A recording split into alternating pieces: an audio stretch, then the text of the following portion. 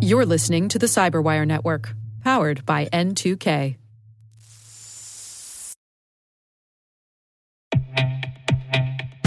And now a word from our sponsor, SpyCloud, the leader in operationalizing cybercrime analytics.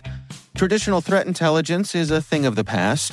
Cyber criminals are stealing vast amounts of credentials, session cookies, and financial data every day, and it's hard to keep up.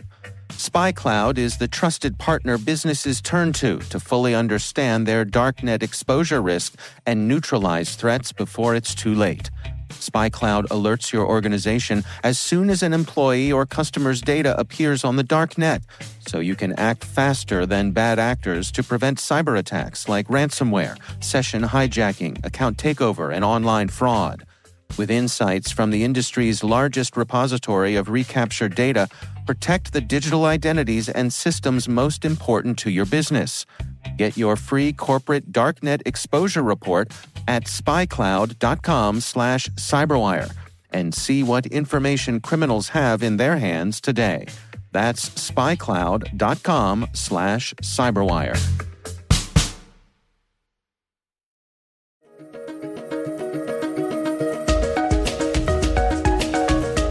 Hello, everyone, and welcome to the CyberWire's Research Saturday. I'm Dave Bittner, and this is our weekly conversation with researchers and analysts tracking down threats and vulnerabilities and solving some of the hard problems of protecting ourselves in a rapidly evolving cyberspace. Thanks for joining us.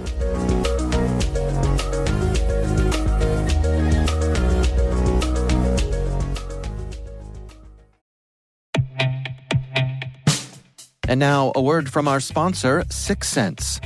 Syxsense provides award-winning cloud-based automated endpoint and vulnerability management solutions to streamline IT and security operations. With its advanced platform, businesses gain complete visibility and control over their infrastructure, reducing IT and security risks and optimizing operational efficiency. With Syxsense, you'll get real-time alerts, risk-based vulnerability prioritization and remediations, and an intuitive automation and orchestration engine so you can focus on your core business goals, confident in the knowledge that your enterprise is secure, compliant, and running smoothly. To learn why enterprises choose Syxsense, visit syxsense.com.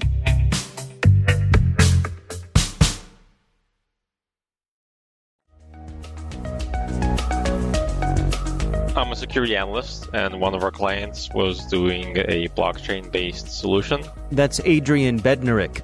He's a senior security analyst at Independent Security Evaluators.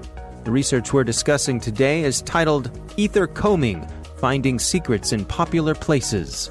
And as a security analyst, we have to understand all components that make up the blockchain and how a bad guy could abuse it. One of those things was an Ethereum public address and a private key. Basically, the way you interact with the blockchain is you have a secret, which is known as a private key. If you're the holder of that private key, you can commit funds to the blockchain and you can take funds out. So basically, the private key is basically like the PIN number to your bank account. If anybody is able to guess that private key, they can steal your funds. So I was researching one day how exactly a private key is generated, and during my research, I found that people were using the private key of 1. The private key is supposed to be 78 digits long, but somebody decided, hey, let's use 77 digits, all of those being 0, and then the last digit is 1. So effectively, they had a private key of 1. And if you go in and look at that address that's generated from a private key of 1, you'll see that there's thousands of transactions committed to that key. So there's been lots of people like interacting and colliding using this shared private key, basically. Is that private key of 1, is your sense that was created accidentally or intentionally? I think it's a mixture of both. It's hard to say exactly what caused it because all we have is the evidence. We can't reconstruct time backwards and say what exactly caused this. I suppose it's just somebody else like me that was playing around and they're like, hey, can I actually send money to this? And will it get stolen? So curious people sent money here. Sometimes maybe developers were testing some code and they were like, I don't want to generate a 78-digit number. I'll just use the private key of 1. So it's likely that there's just a bunch of test code and possibly a wallet that was out there was somehow generating a private key of 1 for people. there is a lot of transactions behind it, and it's unusual. So we decided to look at other private keys. Like we were like, is 2 used? And we found out yes. So we went to like 3, 4, 5, 6, 7, 8. We found pretty much all of them were used. So we were like, okay, this is an interesting issue. Because if you were generating truly random keys, then that would not be what you would expect to find. Absolutely. So here's like a rabbit hole I dove down. Scanning each key manually took, a minute or 2 at a time. I was like, I need to scan a lot of keys, like more than I can do manually. So I automated the scanning technique and I ran it on lots of computers up in the cloud. And I was able to scan 4 billion keys, within an 8-hour period. And I found that within that 4 billion key range, I found, a few hundred keys. So I was like, okay, this is interesting. I scanned a lot of keys and I found a lot more keys that I could interact with. So then I wanted to scan a lot more ranges within the private key space of a private address. And the total sum of the addresses we found that we were able to basically interact with were 732. Now, when you say interact with, when you have the private key, does that give you complete control over that account? Yes. Basically, you become the owner of that account. It becomes like a shared bank account with whoever else has the private key. I see. So you can put funds in, you can take funds out. Yep. But again, it shouldn't be this easy to stumble across these private keys. Right. So there's an issue. We don't know what it is. And then we kind of went down another rabbit hole. We kind of started investigating like some of the weirder private keys. Like say 80,000 was a private key that was used. We kind of looked at it and we said, who's using this key? Where did the money come from? Where is the money going? And we saw that there was a few inbound transactions, dozens of dollars, if not more. It wasn't too significant. But we saw that there was an outbound transaction to a guy that was holding like 45,000 units of Ethereum, which was a significant amount. In present day value, that's almost $8 million. So we kind of looked around and saw that this guy was also interacting with more than just that single private key that we had shared knowledge of. He was interacting with, I believe it was like between 8 and 12 private keys. So this guy was doing the exact same thing, but he was a lot more successful at it. So you suppose that like you, he had stumbled upon, or I guess even brute forced his way into finding some private keys. And was he just standing by and waiting for something to go into these accounts and then he would take it out quickly? So there's multiple interesting things with this person. We kind of dubbed him the blockchain bandit because we didn't know what to call him. Might not be a single person. It could be an entity. We have no idea who it is. Hopefully, once public awareness, reaches a certain level, then maybe some people might, infer who it might be. But this person has basically held on to the stolen loot without actually withdrawing any of it. He made some withdrawals in May of 2017, and those were pretty small. He only withdrew $70,000 worth. Between May of 2017 and June of 2018, that's when the crypto bubble really took off. Bitcoin was worth $20,000, Ethereum went to $1,300. This person or entity was worth $54 million in January of 2018. Between that time, he really didn't sell anything off, which is interesting because I guess his penance for stealing all of this was participating in the crypto crash. And, this person or entity saw their $54 million dwindle down to, a paltry $7.7 million right now. Easy come, easy go, right? Yeah, exactly. Wow. So what else do you think could be at play here? I mean, the first thing that I think of is could this be some sort of method for laundering money? There's a lot of weird things going on the blockchain space because some of the coins provide anonymity. So where you could, use it for malicious activities like laundering money, buying goods that you shouldn't be able to buy and things like that. But the other interesting thing about this crypto bandit is we tried 2 experiments. One, we sent $1 to a private key we both interacted with in the past just to see how long it would take him to steal it. And we sent him $1 to a private key we both had shared knowledge of, and that disappeared within 2 seconds. Oh, wow. I sent $1 in, I refreshed the page to see what the balance was, and it was immediately gone. Easy come, easy go, right? Yeah. There you go. Yeah, exactly. And I could see that it went to this crypto bandit guy. So I was like, okay, that's interesting. So then we sent $1 to a brand new address that is likely to be a weak key. So it's an address that's never been used before. It's a brand new account, but it's using what we'd consider a weak private key. What would you consider to be a weak private key? So a strong private key would be a random 78-digit number. For a weak private key, we just used a 10-digit number. Okay. So we sent $1 there. We expected, to maybe wait a few minutes, maybe hours or days for the dollar to disappear, but we were surprised, and the guy immediately stole it again within seconds. The same guy? Yep. Okay. Connect the dots for me there. With a catch, though. So this brand new address, there were 3 people that attempted to take the money out, because when you interact with the blockchain, you say, hey, I want to take some money out. The first person to do so successfully gets the money. So 3 separate people tried to take money out. One of them was the crypto bandit, but he was a few milliseconds too slow. Like somebody else snaked him and got the dollar first. So there's basically a minefield or, booby trap set on weak private keys where there's groups or entities or people watching key spaces where weak random keys exist. And they basically immediately monitor transactions coming into those keys, and they immediately take money out.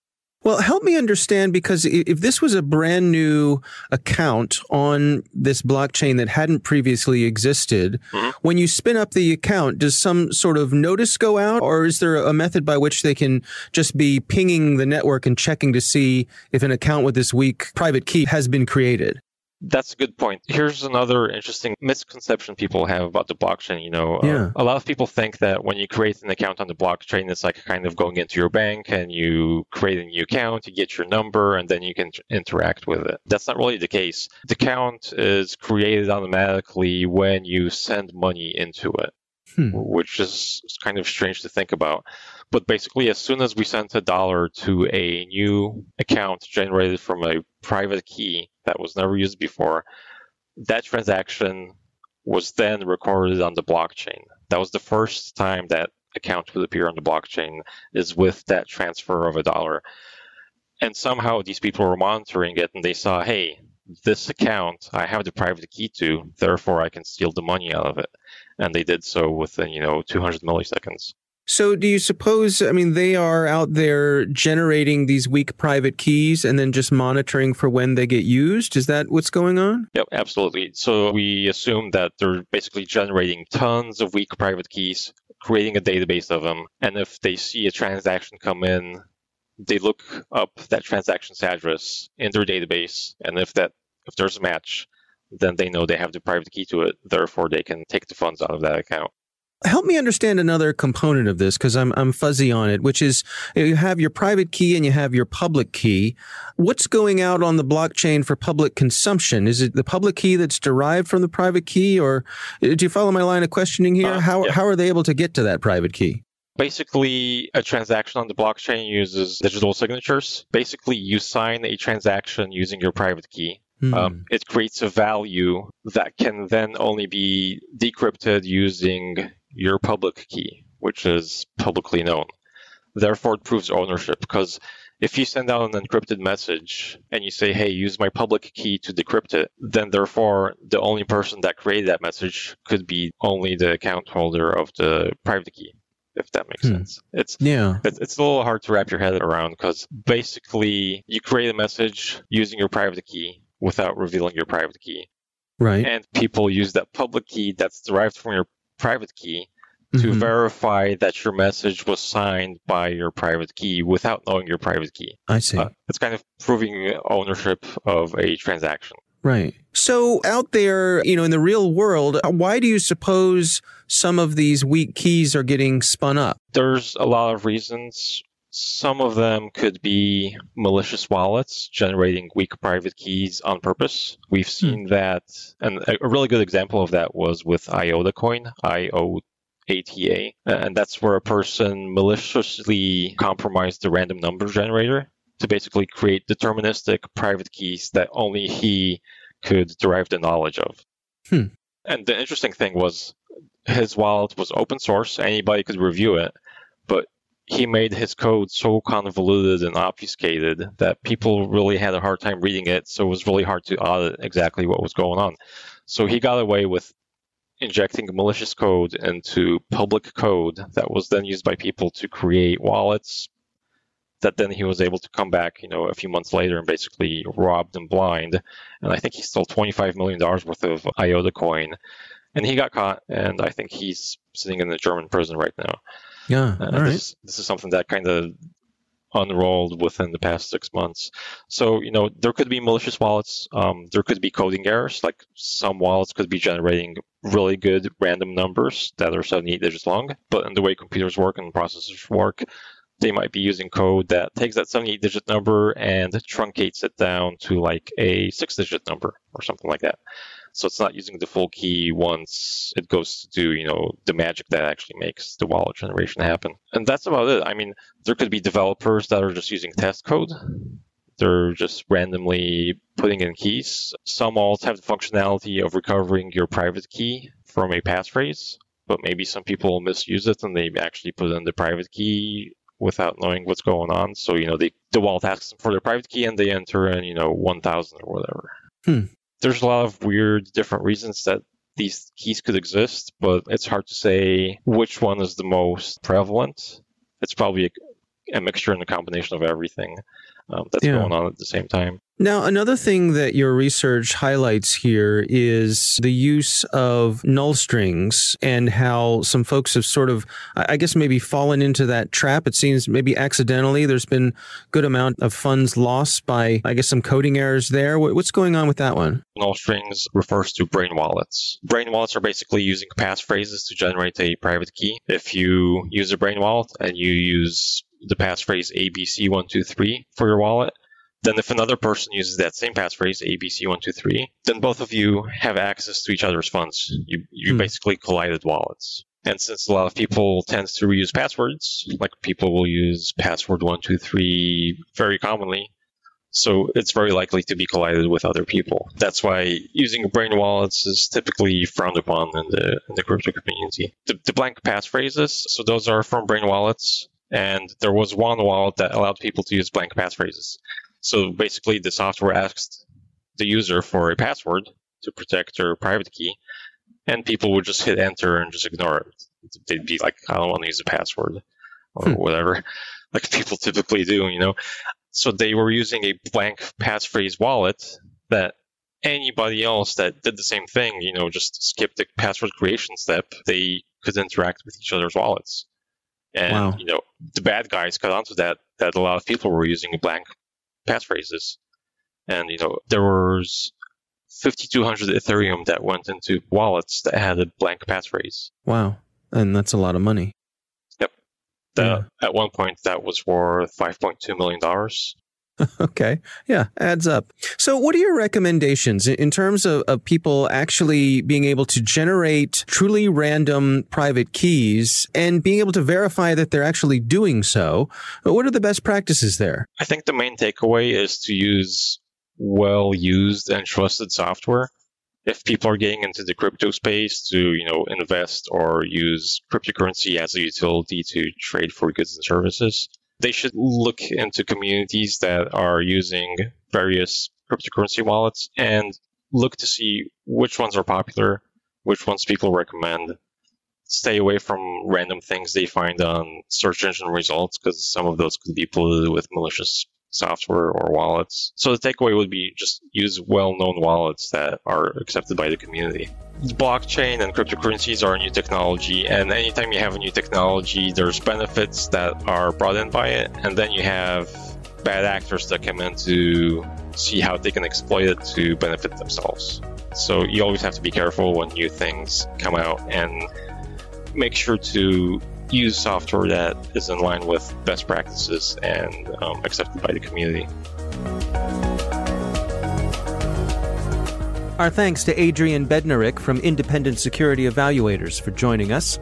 The research is titled Ether Combing, Finding Secrets in Popular Places. We'll have a link in the show notes.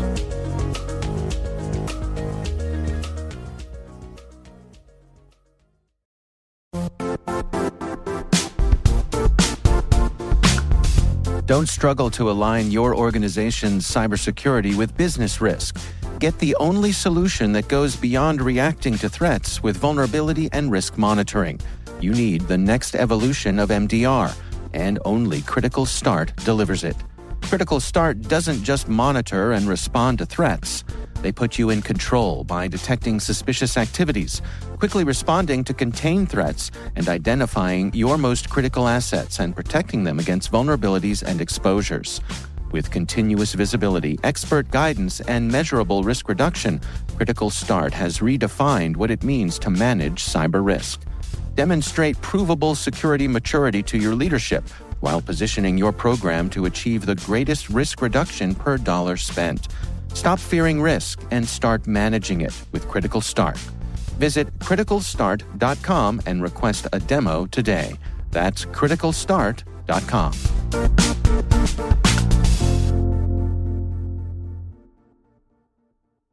The CyberWire Research Saturday is proudly produced in Maryland out of the startup studios of Data Tribe, where they're co-building the next generation of cybersecurity teams and technologies. Our amazing CyberWire team is Elliot Peltzman, Puru Prakash, Stefan Vaziri, Kelsey Bond, Tim Nodar, Joe Kerrigan, Carol Terrio, Ben Yellen, Nick Valecki, Gina Johnson, Bennett Moe, Chris Russell, John Petrick, Jennifer Iben, Rick Howard, Peter Kilpie, and I'm Dave Bittner. Thanks for listening.